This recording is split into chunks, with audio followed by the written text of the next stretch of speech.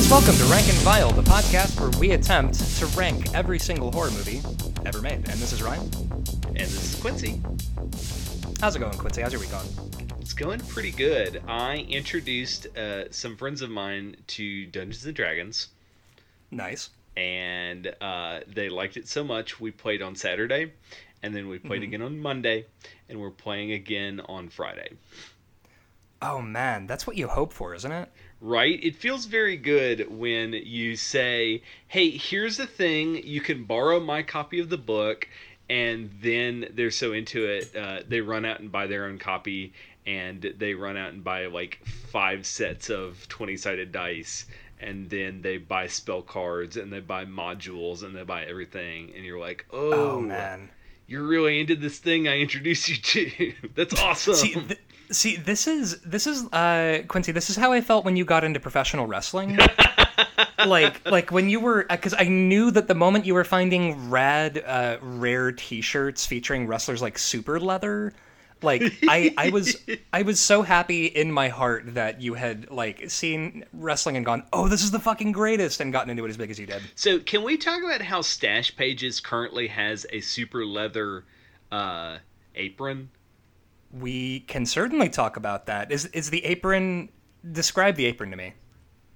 It's got a picture of Super Leather on it, and it's like a cookout apron.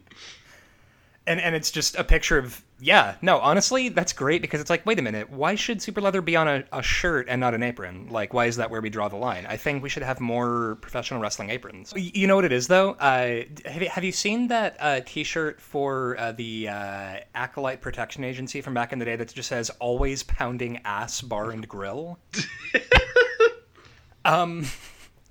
So I desperately just want an apron with always pounding ass, bar, and grill on it, and not even just actually in Comic Sans. Like, not even in the APA cool guy diamond plate font. So, speaking of wrestling, Cobra Clutch Zine released a wrestling log, and it's like a put-it-together-yourself zine, and it's just page after page of lined paper that says blank versus blank, how many hearts do I give it, what is the stipulations of the match, what date did it occur, who did I watch this with, and I've been fastidiously journaling every time I watch wrestling now. That sounds outstanding. Like, yeah. This is... Yeah, I feel like if you're adding that level of documentation to the experience... It kind of makes me a little bummed out, though, because most of the who are you watching it with is like, let's be honest, I'm alone, it's 11 o'clock at night, and I am watching this on my cell phone, huddled in a corner. I am watching this with only my socks on, eating Hormel chili from the can, in my bare apartment with one naked light bulb hanging from the ceiling. That's how I'm consuming my wrestling. Hey, can we talk about how one of the common things in Unsolved Mystery are the, like, lost heirs? And in an episode, they said... Man. So I've been watching a lot of Unsolved Mysteries lately. Like, an untenable amount. Absolutely. One of the things was this guy was so much of a thrift spend that he put a can of chili on the eye of the stove when he left for work. Unopened with the hot eye. And when he got home, he cut the lid open because it was warm enough to eat, and he would eat half of it for lunch and then put it back on the stove and come home and eat the other half for dinner. And that's why he's a bajillionaire, and all Robert Stack wants to do is find his true heirs. See, this is a thing that my shitty stepdad was always about, was like, you know, billionaires don't buy new baby clothes when they have a baby. They just get them used, and that's why they're billionaires and inherently better than us. Or like, maybe they are part of a system where they were born into it and everything is unfair. Maybe their windfall savings from not buying baby clothes is the reason they can buy Belgium. That's a great... Yeah, logical progression. Honestly, now with Unsolved Mysteries, have you seen... All right, so obviously it's become a meme because of Twitter and because Jonathan Frakes is a national treasure. But of course you've seen the meme of just like supercuts of Jonathan Frakes on Beyond Belief being like, how could a plane fly itself? Where did the chef get the gun? Like just him rapid fire asking questions. I tried getting my household to watch Unsolved Mysteries with me because I love it, because I used to watch it all the time when I was a kid. But the first episode we tried to watch it featured a haunted gun. Of course, it's a haunted gun. Yeah, well, and it was this lady who, it's like this married couple, and the lady's father, who was like a real protector. He died, and was like, you need to buy a gun because there's been a series of break-ins in your neighborhood recently, and people have been getting their TV stolen, and that's why you should commit murder. And she's like, yeah, that checks out. So she buys a gun, and it is heavily implied that the gun is haunted by the spirit of her dead father, so he's just hanging out in a gun as he always wanted to, I guess. I really like how Unsolved Mysteries just leans so into plausible deniability. They're like, we're not saying it's haunted, but we're not saying it's haunted. Well, because you've got the sparkly, winky eyes of Jonathan Frakes looking at you going, maybe it was a haunted gun. And you're like, oh, Jonathan Frakes, I would marry you. And the lady in the episode, it's the middle of the night and she hears a rustling in her living room. So, she gets all spooked and gets the gun and goes out onto the stairwell, ready to shoot wildly in the dark at whatever just made a sound in the dark. But she realizes that it was her son, and she, coming home and like just trying to get into the house. And she drops the gun, and it hits the stairs on the way down, and with every step on the way down the stairs, it shoots off a round, killing on the other side of the house the burglar who was trying to get into the house. And that was when Christina was just like, I'm out, man. I can't fucking do it. Like, it's too much. I can't watch Beyond Belief. So, I'll wait a year before being like, hey, do you guys want to watch Beyond Belief, Fact or Fiction? Which, yeah, that fucking thing. Although, honestly, going back to the thing you were talking about with getting people you love into the things you love, Christina has gotten super into board games and tabletop games lately. So we have been playing Space Realms and Magic the Gathering, like, a lot. And it's fucking great, because, like, Magic is a game that I've been playing since I was knee-high to a duck's ass. And watching somebody else get into a thing that you just sort of take for granted, it's really, really lovely. Star Realms might be a perfect game. Star Realms is wonderful. It's one of those games that, all right, so a dynamic that I really like about Star Realms, you really can make a comeback. Like, you can do the babyface comeback sequence and win, maybe. There are certain games that I don't really care for, like Machikoro and Monopoly, and, like, where, once you start winning, you just keep winning. Yeah. And that's a game that Machikoro especially is a game where Emily, when she plays, will buy all of the cheese factories, and I'm like, well, game's over. Yep. It's like we're 20 minutes in, and I'm like, I'm done. I don't want to play anymore. Yeah, it's a frustrating thing. It's like, when with Monopoly, that it was meant to be an indictment of capitalism and a way to illustrate how landlords are corrupt, and then people took exactly the wrong message from it, and it became the same fandom situation. It's wild to me when people are like, oh, I love Monopoly. I'm like, you don't really love Monopoly. No, Monopoly's a bad game and it's not fun. Like, it's just not, it's not good. Which I love that now it's like sort of Star Wars Monopoly and sort of just infinite variations on capitalism being a fucking nightmare dimension. Yeah, I tried to get into Monopoly with Star Wars Monopoly, and I literally left it at a person's house. I was like, I don't want to play this anymore, and just like left it on the table. When I went home that night, they're like, "You're forgetting your game." No, I'm not. I'll tell you what, you've like left it in swaddling clothes on their porch. Like, I guess you're the owner of Star Wars Monopoly now. No, sorry, it's the monkey's paw. You have to play it, and when you are done, you have to leave it with someone else. Yeah, exactly. No, it's like that episode of the Twilight Zone reboot from the 80s, where it's like, the guy knocks on your door and he's like, I'm going to give you this button, and if you push it, somebody you don't know will die, but you will get $1 million. And then, they dither about it and then push the button, and then the guy comes back to collect it, and they're like, who are you going to give the button to now? And he's like, oh, we're going to take it and give it to somebody that you don't know. What? And it's like heavily implied that they're going to die. I don't know. It's like that, but with pewter figurines of Darth Maul. So anyway, what is your favorite faction in Star Realms? Easily the Machine Cult. Really? I like the Machine Cult because they're so fucking extra. Because you've got cards like the Junkyard where it's like, you know, you play it and it's a really good outpost and it'll protect you, but also it's like you must scrap one card. And the flavor text on it is like the Machine Cult's first commandment: you must never waste tech. And it's like, all right, you fucking weirdos, I guess I'll scrap one of my scouts to maintain a junkyard? Jesus. My favorite are the Blob, because the flavor of that is we found this alien race and we opened up their cockpits and we're just like, ugh.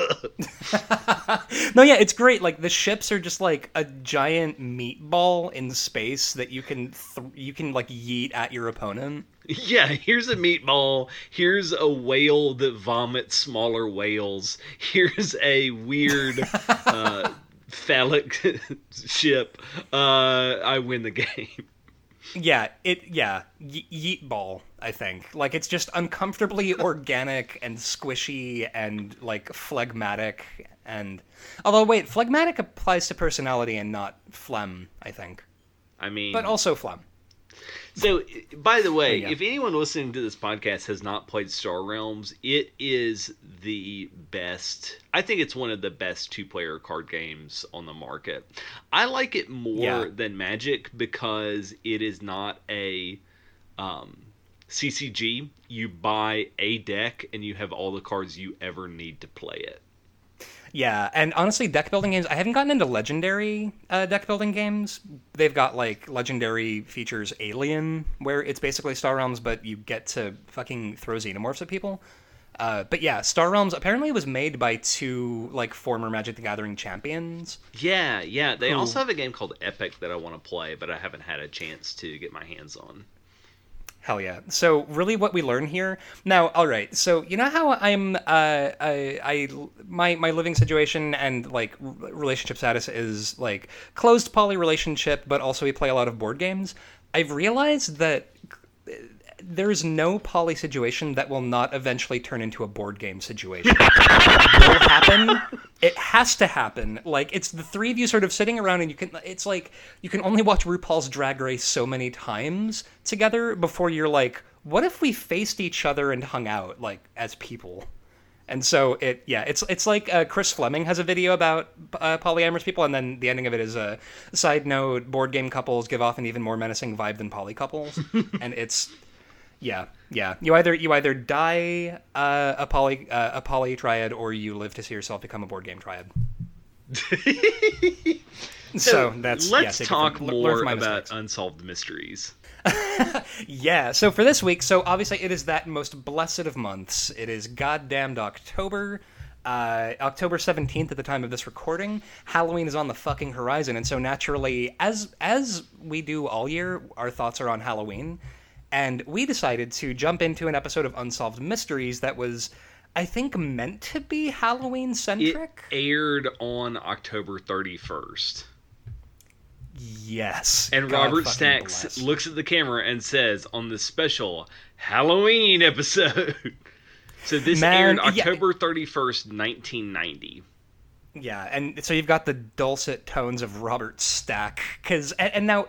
Here's the thing. So obviously, Robert Stack is the one who bookends the thing. He's the host of the show. That sort of my favorite thing about him is that I feel like he's the platonic ideal of this kind of show host, where at the beginning of the thing, he is just ever more advancing slowly upon you, the viewer, in like a library or something, in a trench coat, where he's just like, so yeah, maybe there was a ghost on a beach, and he's just got a cool story that he wants to tell you, but he's gonna like menace you while advancing slowly. So let's talk about local hero Ghost on the Beach. It's like the Gray Man. Yeah, the Gray Man. So it starts off with the story about there's kind of a weeping woman left on a windswept crag. When is my Gray Man going to return from the sea sort of thing, where a lady dies and there's a guy who also dies, but he still wanders the beach looking for his lost ocean bride. Yeah, and then you fast forward to 1990 and you get who's functionally my grandparents walking around and they're like, we don't believe in ghosts. But then a hurricane hit our island and our house was completely fine. And we know it's because of the ghost. Yeah, which they make a pretty wild. I mean, like, far be it from me to, because I think I've got ghost stories, and lots of people I know have ghost stories, but they jump awful quick from like, yeah, I guess our house was okay, to definitely the beach ghost saved us. I also like that the beach ghost saved them because they're cordial. Because this man who looks like Grandpa says.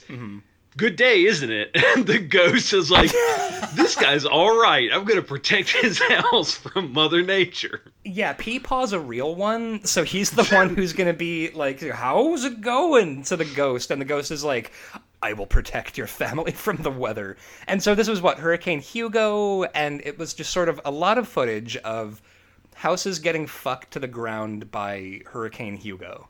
And now the thing that I've realized about Unsolved Mysteries, everybody. So they interview this couple. Do you think that this was a legit, like, a shoot old couple that this happened to, or were these both actors? Okay, here's why it's a shoot old couple. Because they were also in the reenactment played by a different old couple.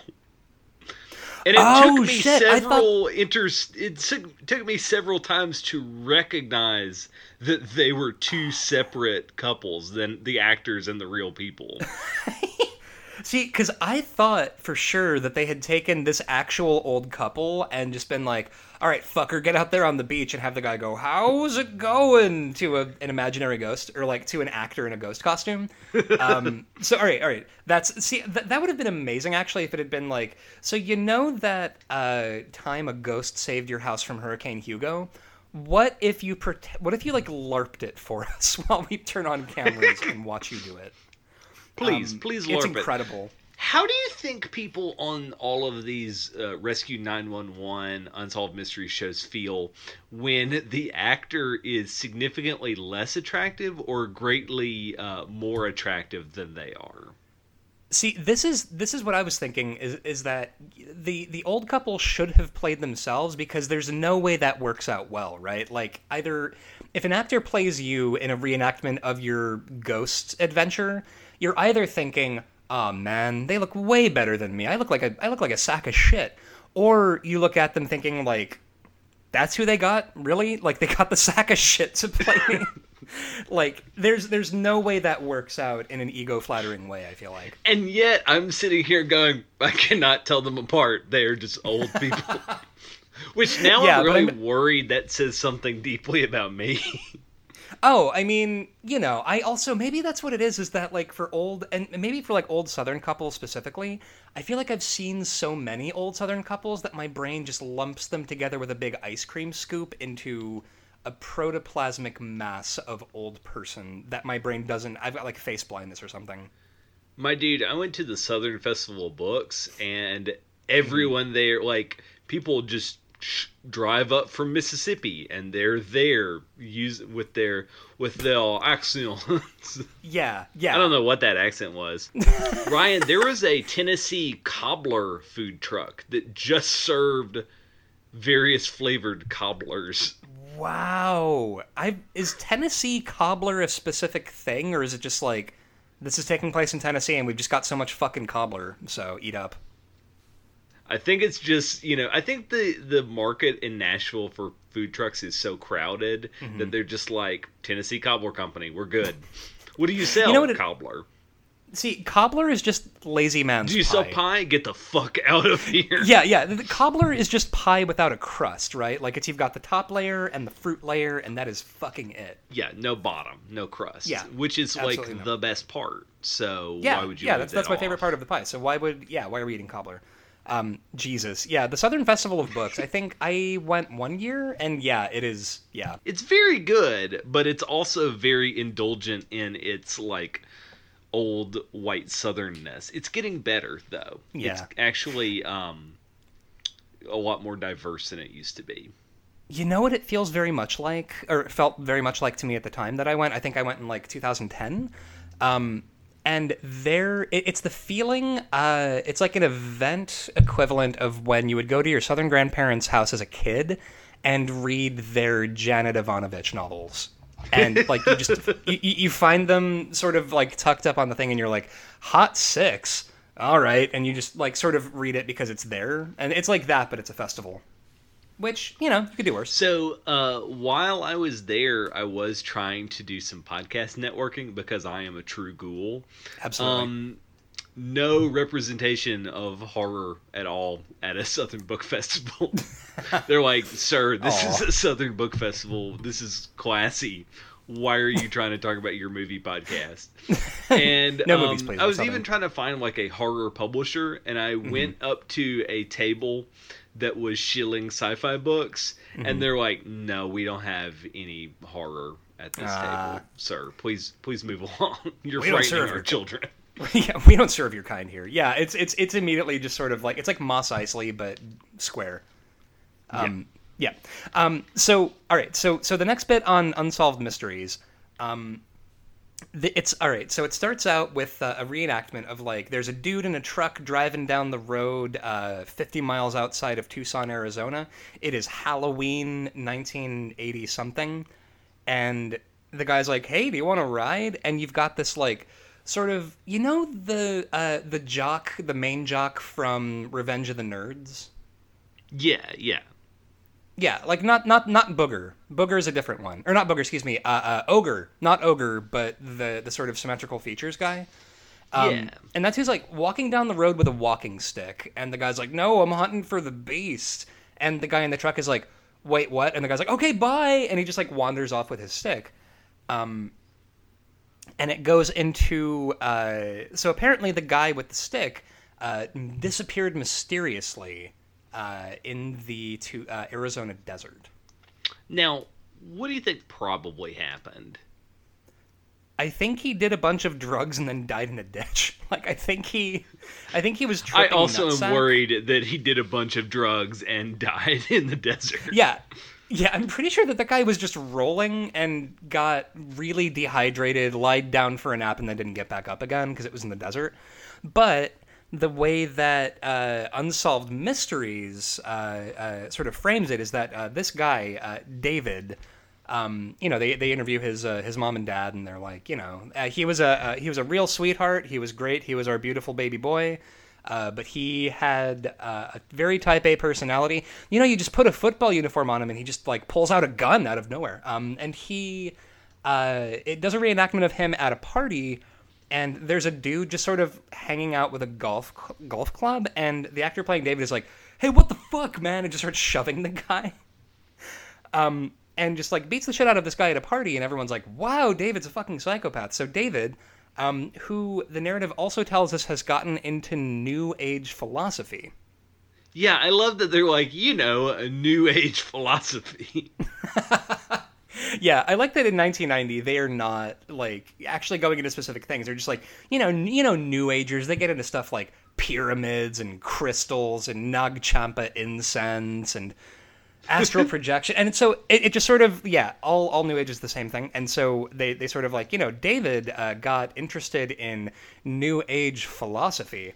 And now there's a bit in here that I love, which is in the voice of Robert Stack, New Agers, and the dulcet, velvet, buttery tones of Robert Stack. New Agers like to go on what they call a vision quest. And so it cuts to fucking David out in the desert talking to the fucking coyote from The Simpsons, basically. I was about to ask, can anyone think of Vision Quest without The Simpsons these days? Oh, certainly not. After Homer gets all hopped up on Guatemalan insanity peppers and then talks to Johnny Cash the coyote. It's just immediately. And so, what exactly happens with David? Like, he just sort of disappears. He just wanders off in the horizon, and they're like, "Is it aliens? Is it ghosts? It's Halloween. I don't know. Here's a psychic." Yeah, aliens love Halloween, famously. Like, it's in Arizona, and he disappeared. Wait, did they find the body? No, that's why it's an unsolved mystery. Okay, all right. I didn't know if he just like wandered into a ditch and died, and then they were like, who is responsible for this corpse? And it's like, I don't know, probably the guy who fucking shotgunned ayahuasca and died of dehydration. I don't know. And then finally you have Katie the psychic, who stuff comes out of her body, like gold and jewels and shit. And they're like, all of these experts are like, it's close-up magic, it's sleight of hand. And they're like, no, she's a psychic. And I'm sitting in the living room going, I think it's sleight of hand. And they're like, no, it's up close. It's psychic powers. And I'm like, I've never heard of a psychic that cries diamonds, but I've seen a magician before. So yeah. So wait, is the idea here that the crystals? So obviously this lady, she's just got like, her neck looks like she's been panning for gold with her face. Yeah, she like sweats gold and cries diamonds. And what I also want to know is she spending all of her money on dolphin t-shirts? Because that's the only thing I'm seeing her wearing. Listen, it's like somebody who's good at the economy, please help me. I've spent too much money on sand dart and dolphin t-shirts. And now my family is dying. Please. I've sunk all of my money into sand dollars. See, this just makes me... I thought they were a sound investment. Honestly, like, she's like she's like the worst crystal gem. Like, her power is just like kind of telling fortunes, but also weeping crystals. And honestly, I feel like if your body produces precious gems, why the fuck are you living in like a townhouse? Your body is an opulence it's clearly farm. Because she's spending it on sand dollars. You know, it's like Rockstar Excess, where it's like, oh man, I had it all, but then I just spent it all on Bentleys and Coke, and it's for her. It's just like, I needed all the fucking dolphin t-shirts. I don't know. I bet she uses that, like, there's this candle that's called like ocean like mist or whatever, and I bet her house just smells like those beachy sandalwood candles. Yeah, which, don't get me wrong, I like beachy sandalwood candles. I'm not too proud to have because sandalwood generally, I think that I'm kind of a rube, because every time that I smell sandalwood, my brain goes, oh, fancy. Like, it doesn't matter what it is or what the context is. Sandalwood permanently impresses me. Candlewood. There we go. That's, yeah. Now, so for the Katie is a psychic portion, I love that they've got a bunch of talking heads, one of whom is like a former police detective. And you've got a guy just billed as psychiatrist who comes on, and he's got a mustache, and he's just like, yeah, she's a fucking psychic. I don't know what to tell you. And I think that Unsolved Mysteries thinks that every profession is the same profession, because they've got a psychiatrist, a police guy, like they've got a bunch of different people going, yeah, she weeps crystals and tells the future. I don't know. And the important thing here is that it's just a fucking delight.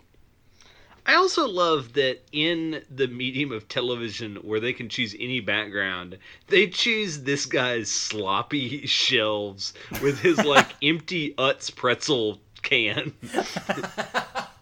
Wait, is it Utz? I thought it was Utes. Oh no. I don't know the answer to that. I met a person today that said vegan instead of vegan. Vegan! Wow. I've never heard that one. That's Vega. Yeah, I thought that was just followers of that one character from Street Fighter. Yeah, Vega, yeah. Tell me of these so-called vegans. But yeah, like, it's just his shitty fucking shelf with, like, notebooks and, like, yeah, his pretzel jar. Which, side note to the side note here, do you know what I miss more than anything is those big fuck-off tubs of cheese balls. Oh man, you can get those at Walmart anytime you need. Hell yeah. There's Costco's where you live. Just go to the Costco and get one. Yeah, there we go. I need to get a Costco membership. Like, this is...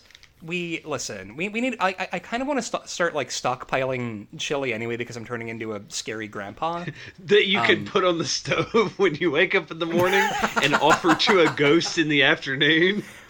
It's my get-rich-quick scheme to become a fucking billionaire, is to just leave chili on the stove. Yeah, it's the perfect plan. Now, Unsolved Mysteries... if you only ate one can of chili a day, you'd be rich by now. You'll be rich, my boy. Just eat one shitty half a can of Hormel chili, and the streets will be paved with. You'll be able to cry diamonds if you just eat enough shitty, tepid chili that you left on the stove. Now the thing that I love about Unsolved Mysteries and also Beyond Belief is that every talking head that they have on the show, I am completely convinced that they've also shown up on Satanic Panic documentaries, of which we have seen many, where it's like some dude who's like, I was a Duke of Hell, and I got laid fucking constantly, and he's got like a shitty mullet and a mustache, and it's just him, just sort of being like, yeah, that's the thing that I did. And it's sort of, I feel like they're always looking off camera at the paycheck they're getting from this thing. like the producer's just dangling a giant, like, Publishers Clearinghouse, like, novelty-sized check for, like, $50 for being a talking head on this documentary, and they're just constantly looking off camera at it.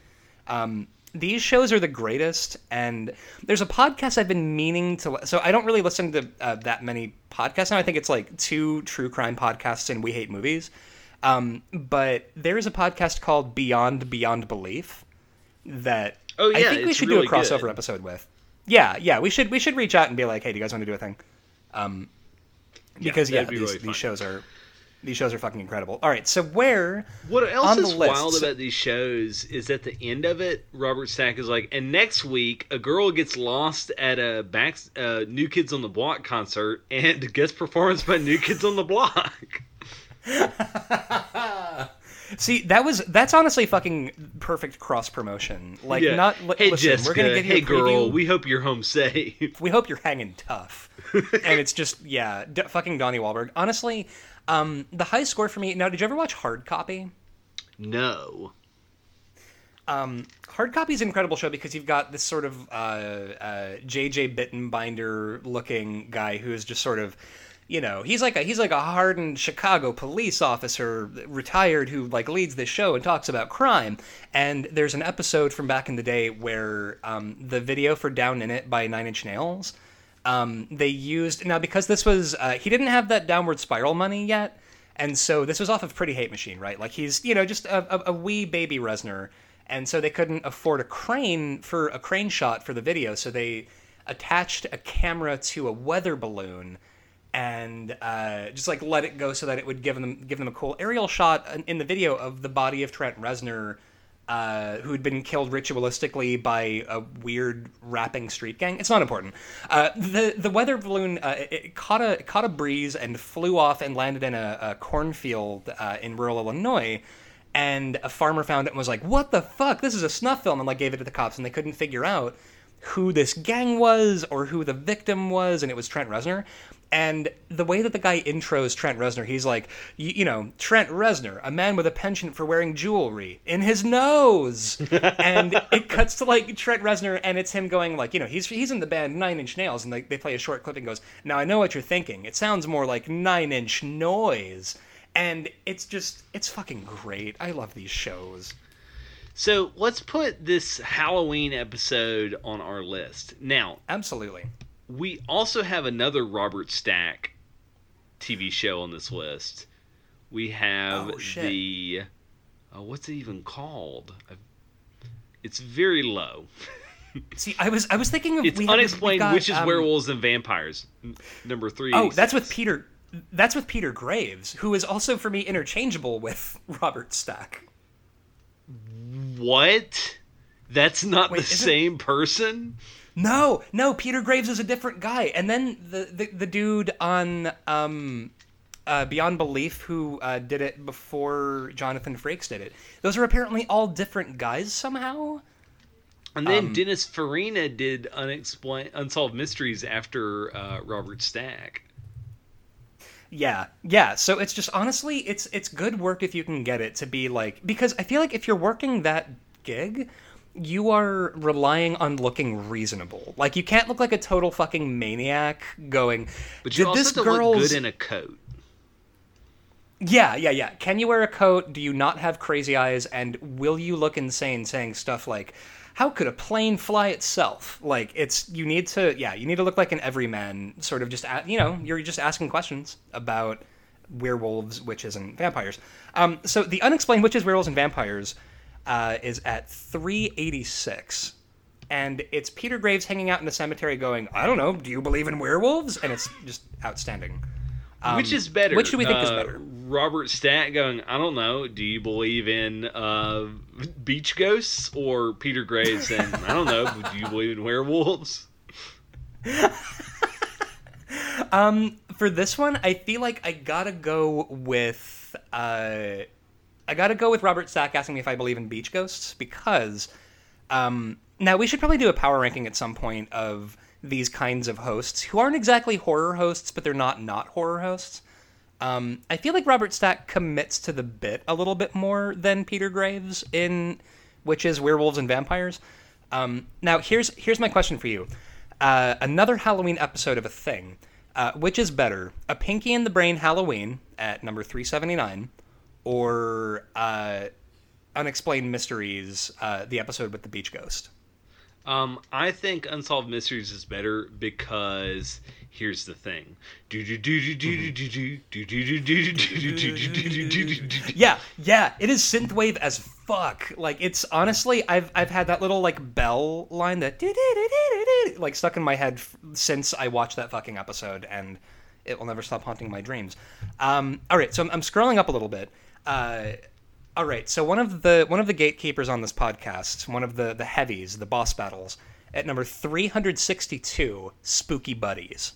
Which is better, Spooky Buddies, the movie where they sacrifice actual puppy souls to dog Satan, or Unexplained Mysteries, season 3, episode 7? It's got to be Spooky Buddies, because honestly, that puts this episode above Faces of Death, and I don't think we can rank a carny ass show like Unsolved Mysteries above the OG carny ass, I don't know, it might be real show. Yeah, put your hand in this jar, and are those I don't know if they're eyeballs.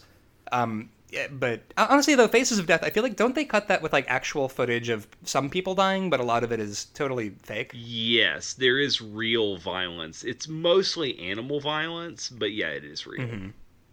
So I guess in that way, there's harmless fun in Unsolved Mysteries. It's not videos of people actually dying. You know, I recognize that I've lost touch with humanity.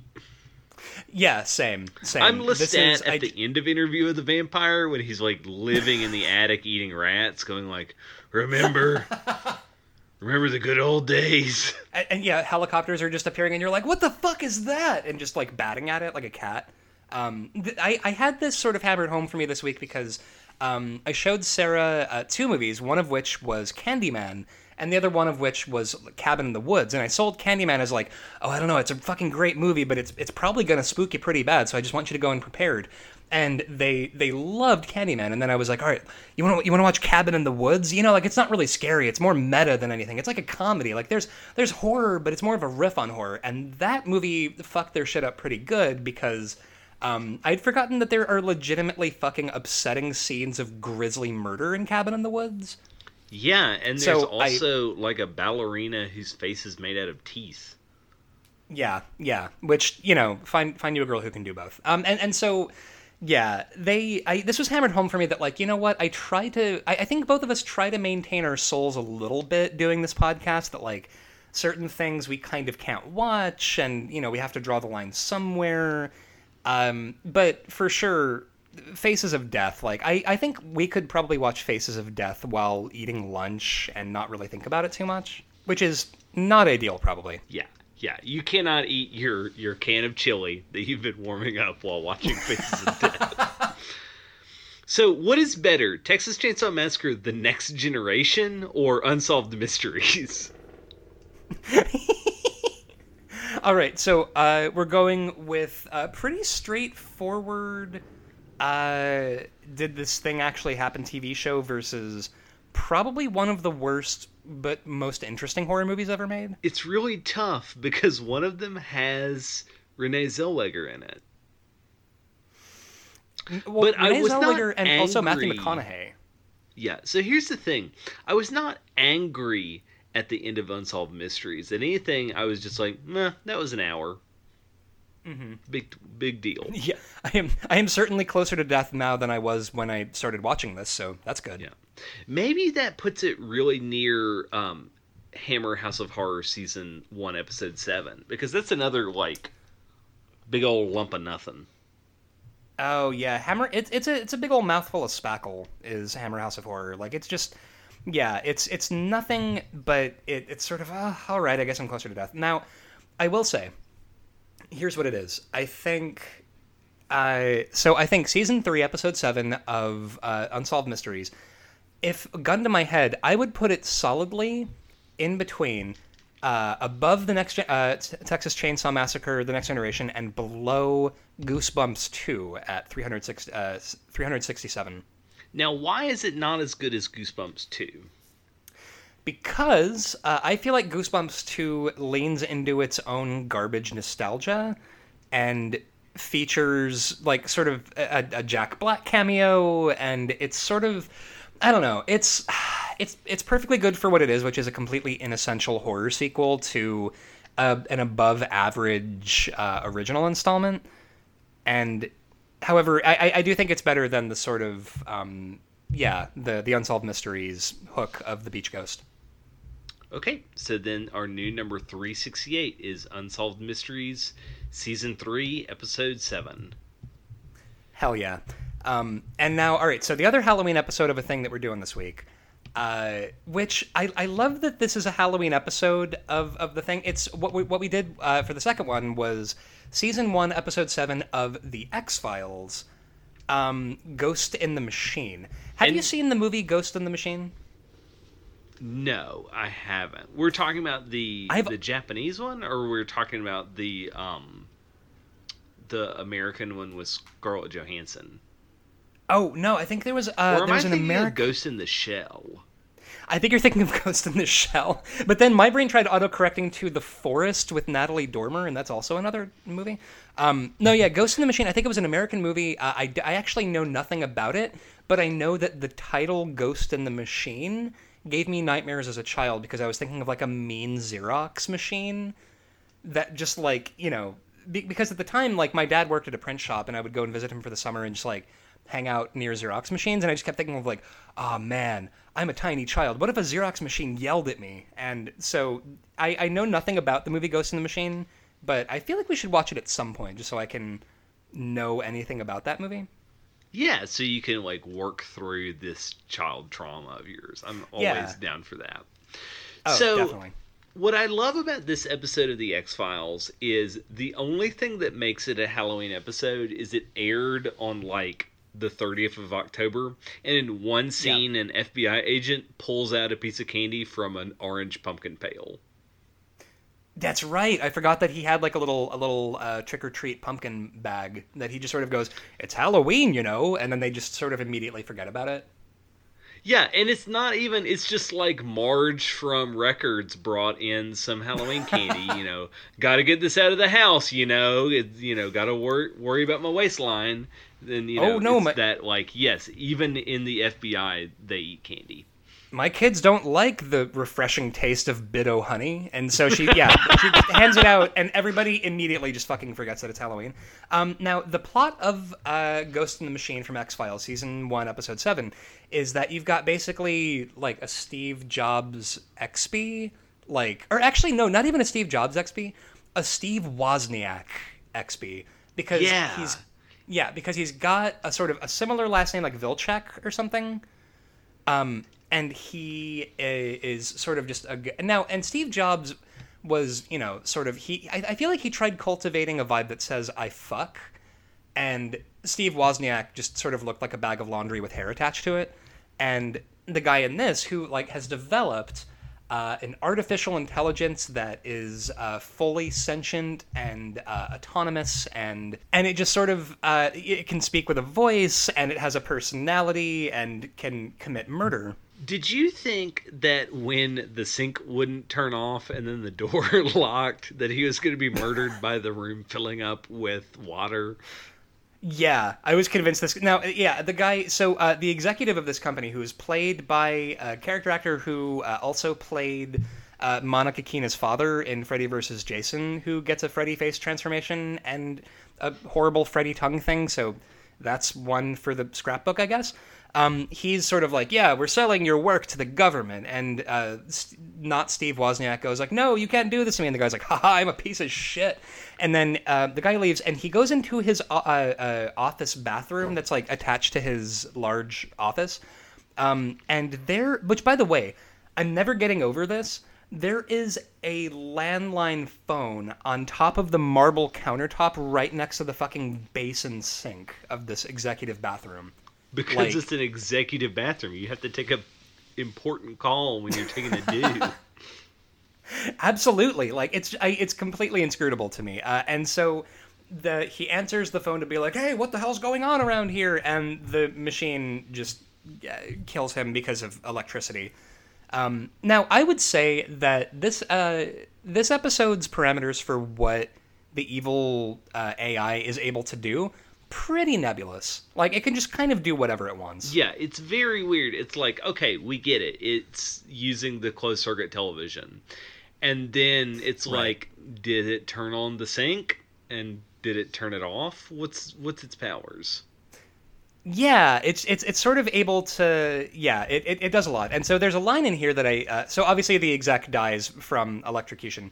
About which somebody says, it takes a lot of juice to melt a steel key, which is just a great fucking line of dialogue. But there's another weird line of dialogue from Fox Mulder where he's talking about a guy who was working in Atlanta not doing hate crimes, but investigating hate crimes.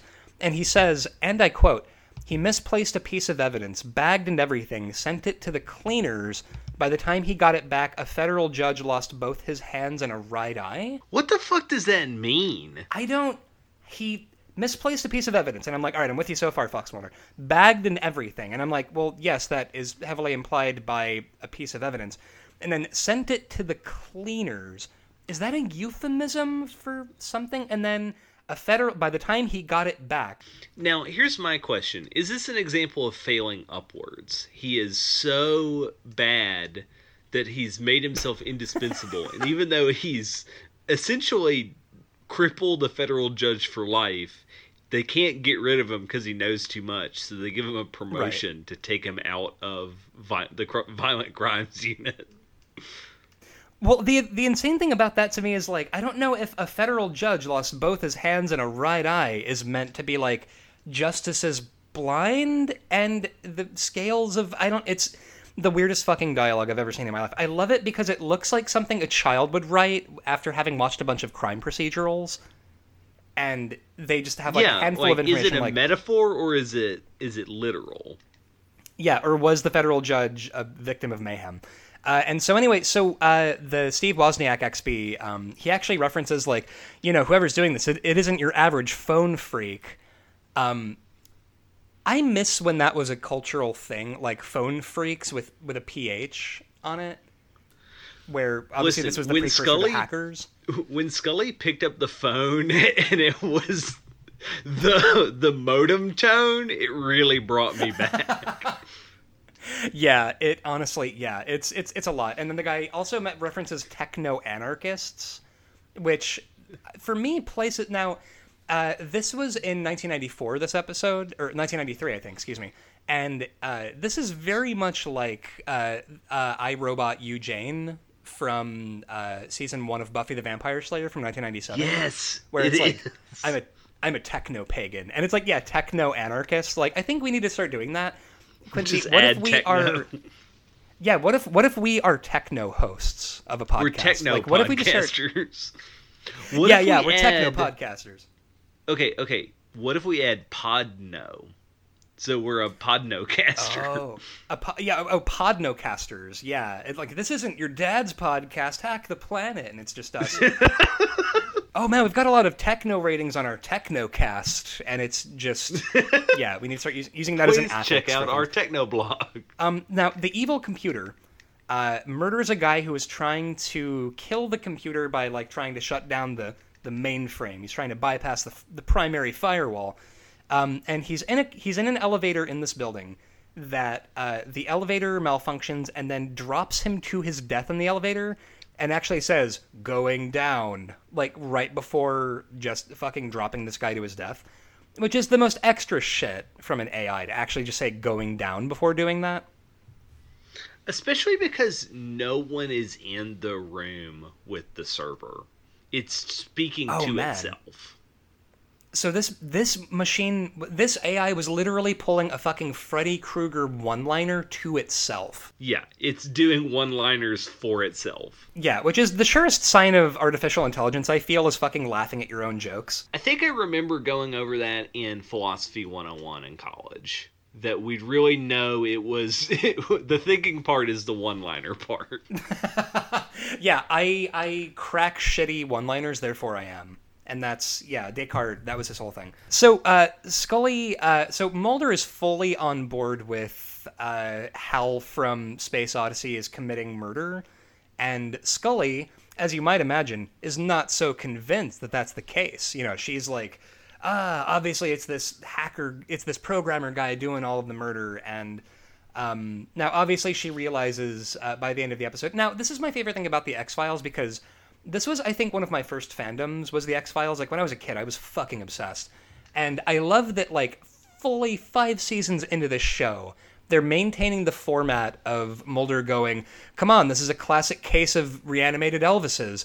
And it's Scully going, "Come on, you know zombies can't exist." And it's like, Scully, what the fuck? Like, you have fully met a Dracula by this point. You have moved into Dracula's house. You have, like, been abducted by 5 different aliens. You have seen a guy that can turn into fucking tapioca and creep into hell. Like, why should... Anyway, so I love that the show has to maintain this kind of, Mulder, I'm a skeptic. I don't believe in ghouls and ghosts. And so, but even, you know, for episode 7 of season 1... I feel like I can deal with her going, "Come on, fucking Hal 9000 did not commit murder." Yeah, I think I also really like this dynamic, because this is actually my first watch through of the show, and I'm actually doing a Monster of the Week watch through, so I'm not watching every episode because it's frankly too many, but I am specifically going and watching the very Monster of the Week episodes.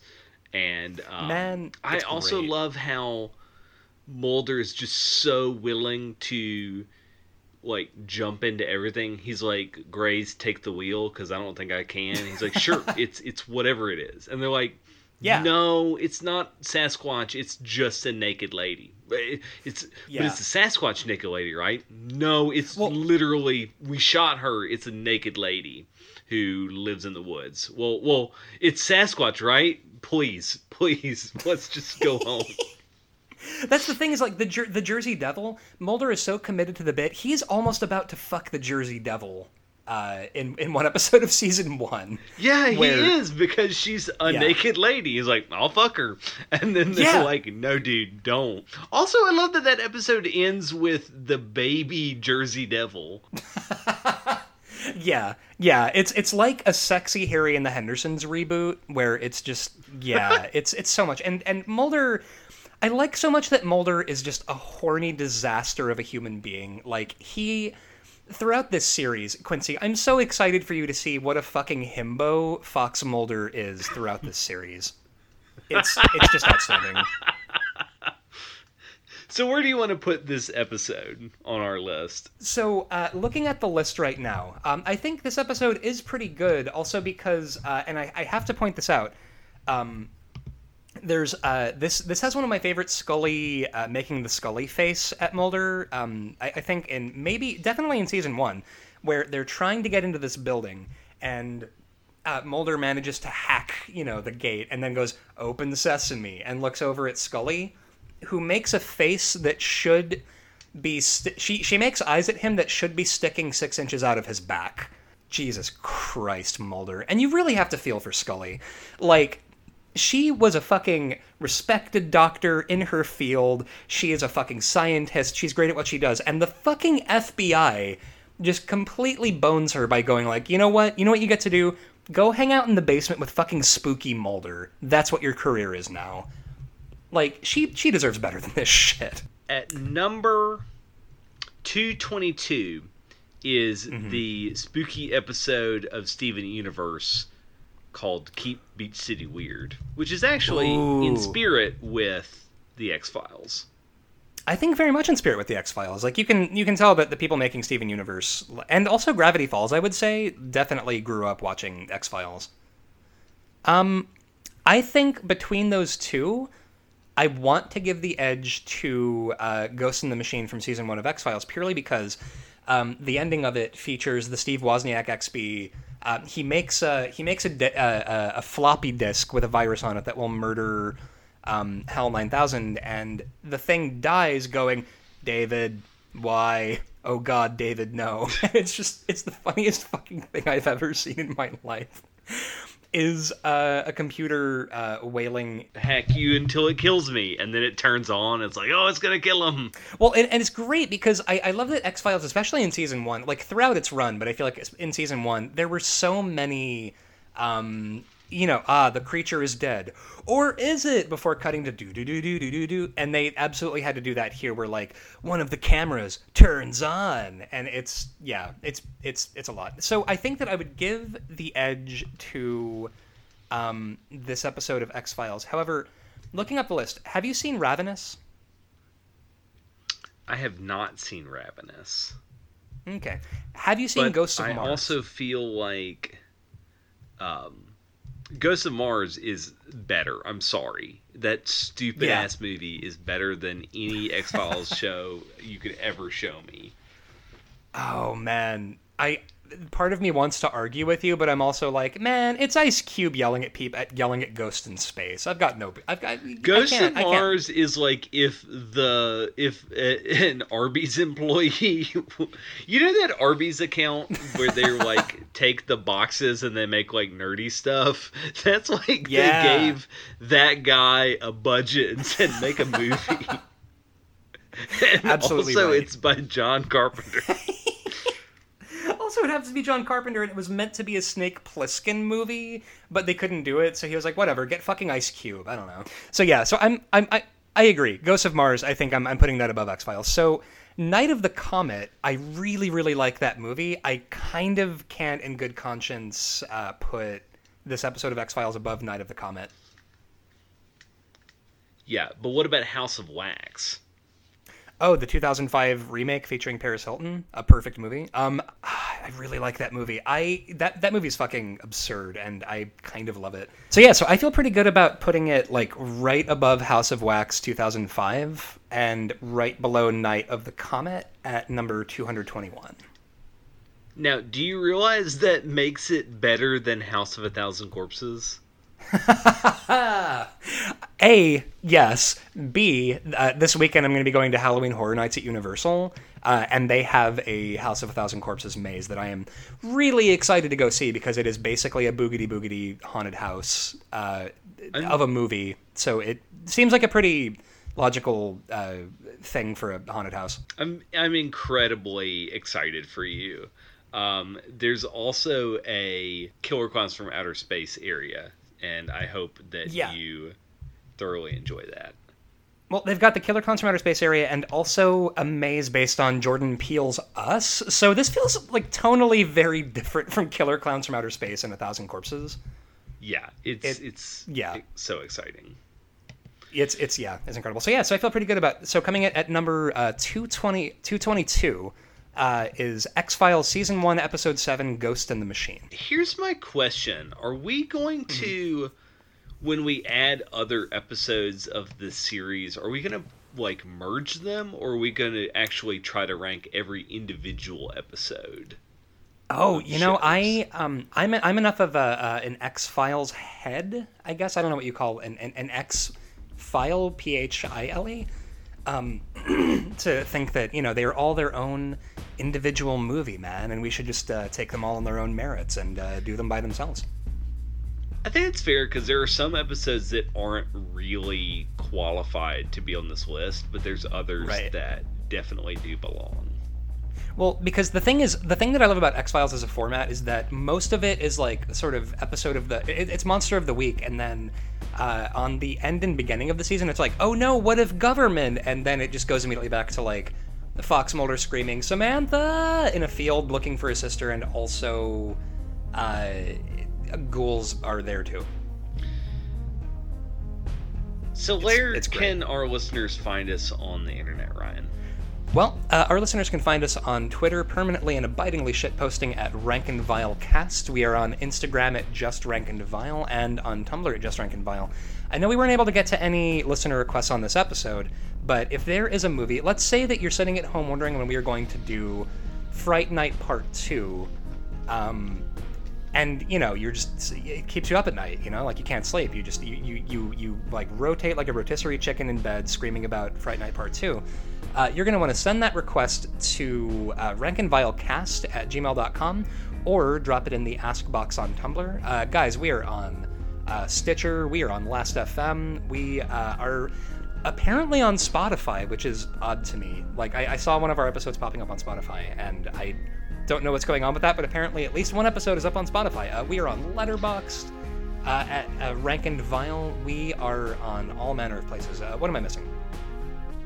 Listen, we're on Patreon, and your Patreon dollars help us keep the show running. And that's patreon.com/rankandvile. You can kick in as little as $2 a month, and it helps us keep paying hosting costs, and also to afford to eat more than just a can of chili a week. Listen, we can afford deluxe chili with beans if, you know, thanks to our patrons. You obviously, like, you know, $2 gets you our bizarre show notes, which I gotta tell you are just a fucking delight. And then $5 gets you access to bonus footage, including us eating weird things, doing bonus episodes, and at the, is it $20 tier? $25 is our subscription box, and we will send you maybe cans of chili if this joke takes off. Probably not. It's late, and that joke is a lot more funny than it should be. But definitely zombie Skittles and other garbage food will be in the next box. You have until November 1st to get that box. If you don't, you'll have to wait until 2020 to get a box. But that's available at the $25 level too. Yeah, it is your right as an American to receive horror trading cards and cans of chili in the mail, and that's the experience that we strive to provide. But barring that is about all I got. You got anything else? Stay spooky. Later, folks.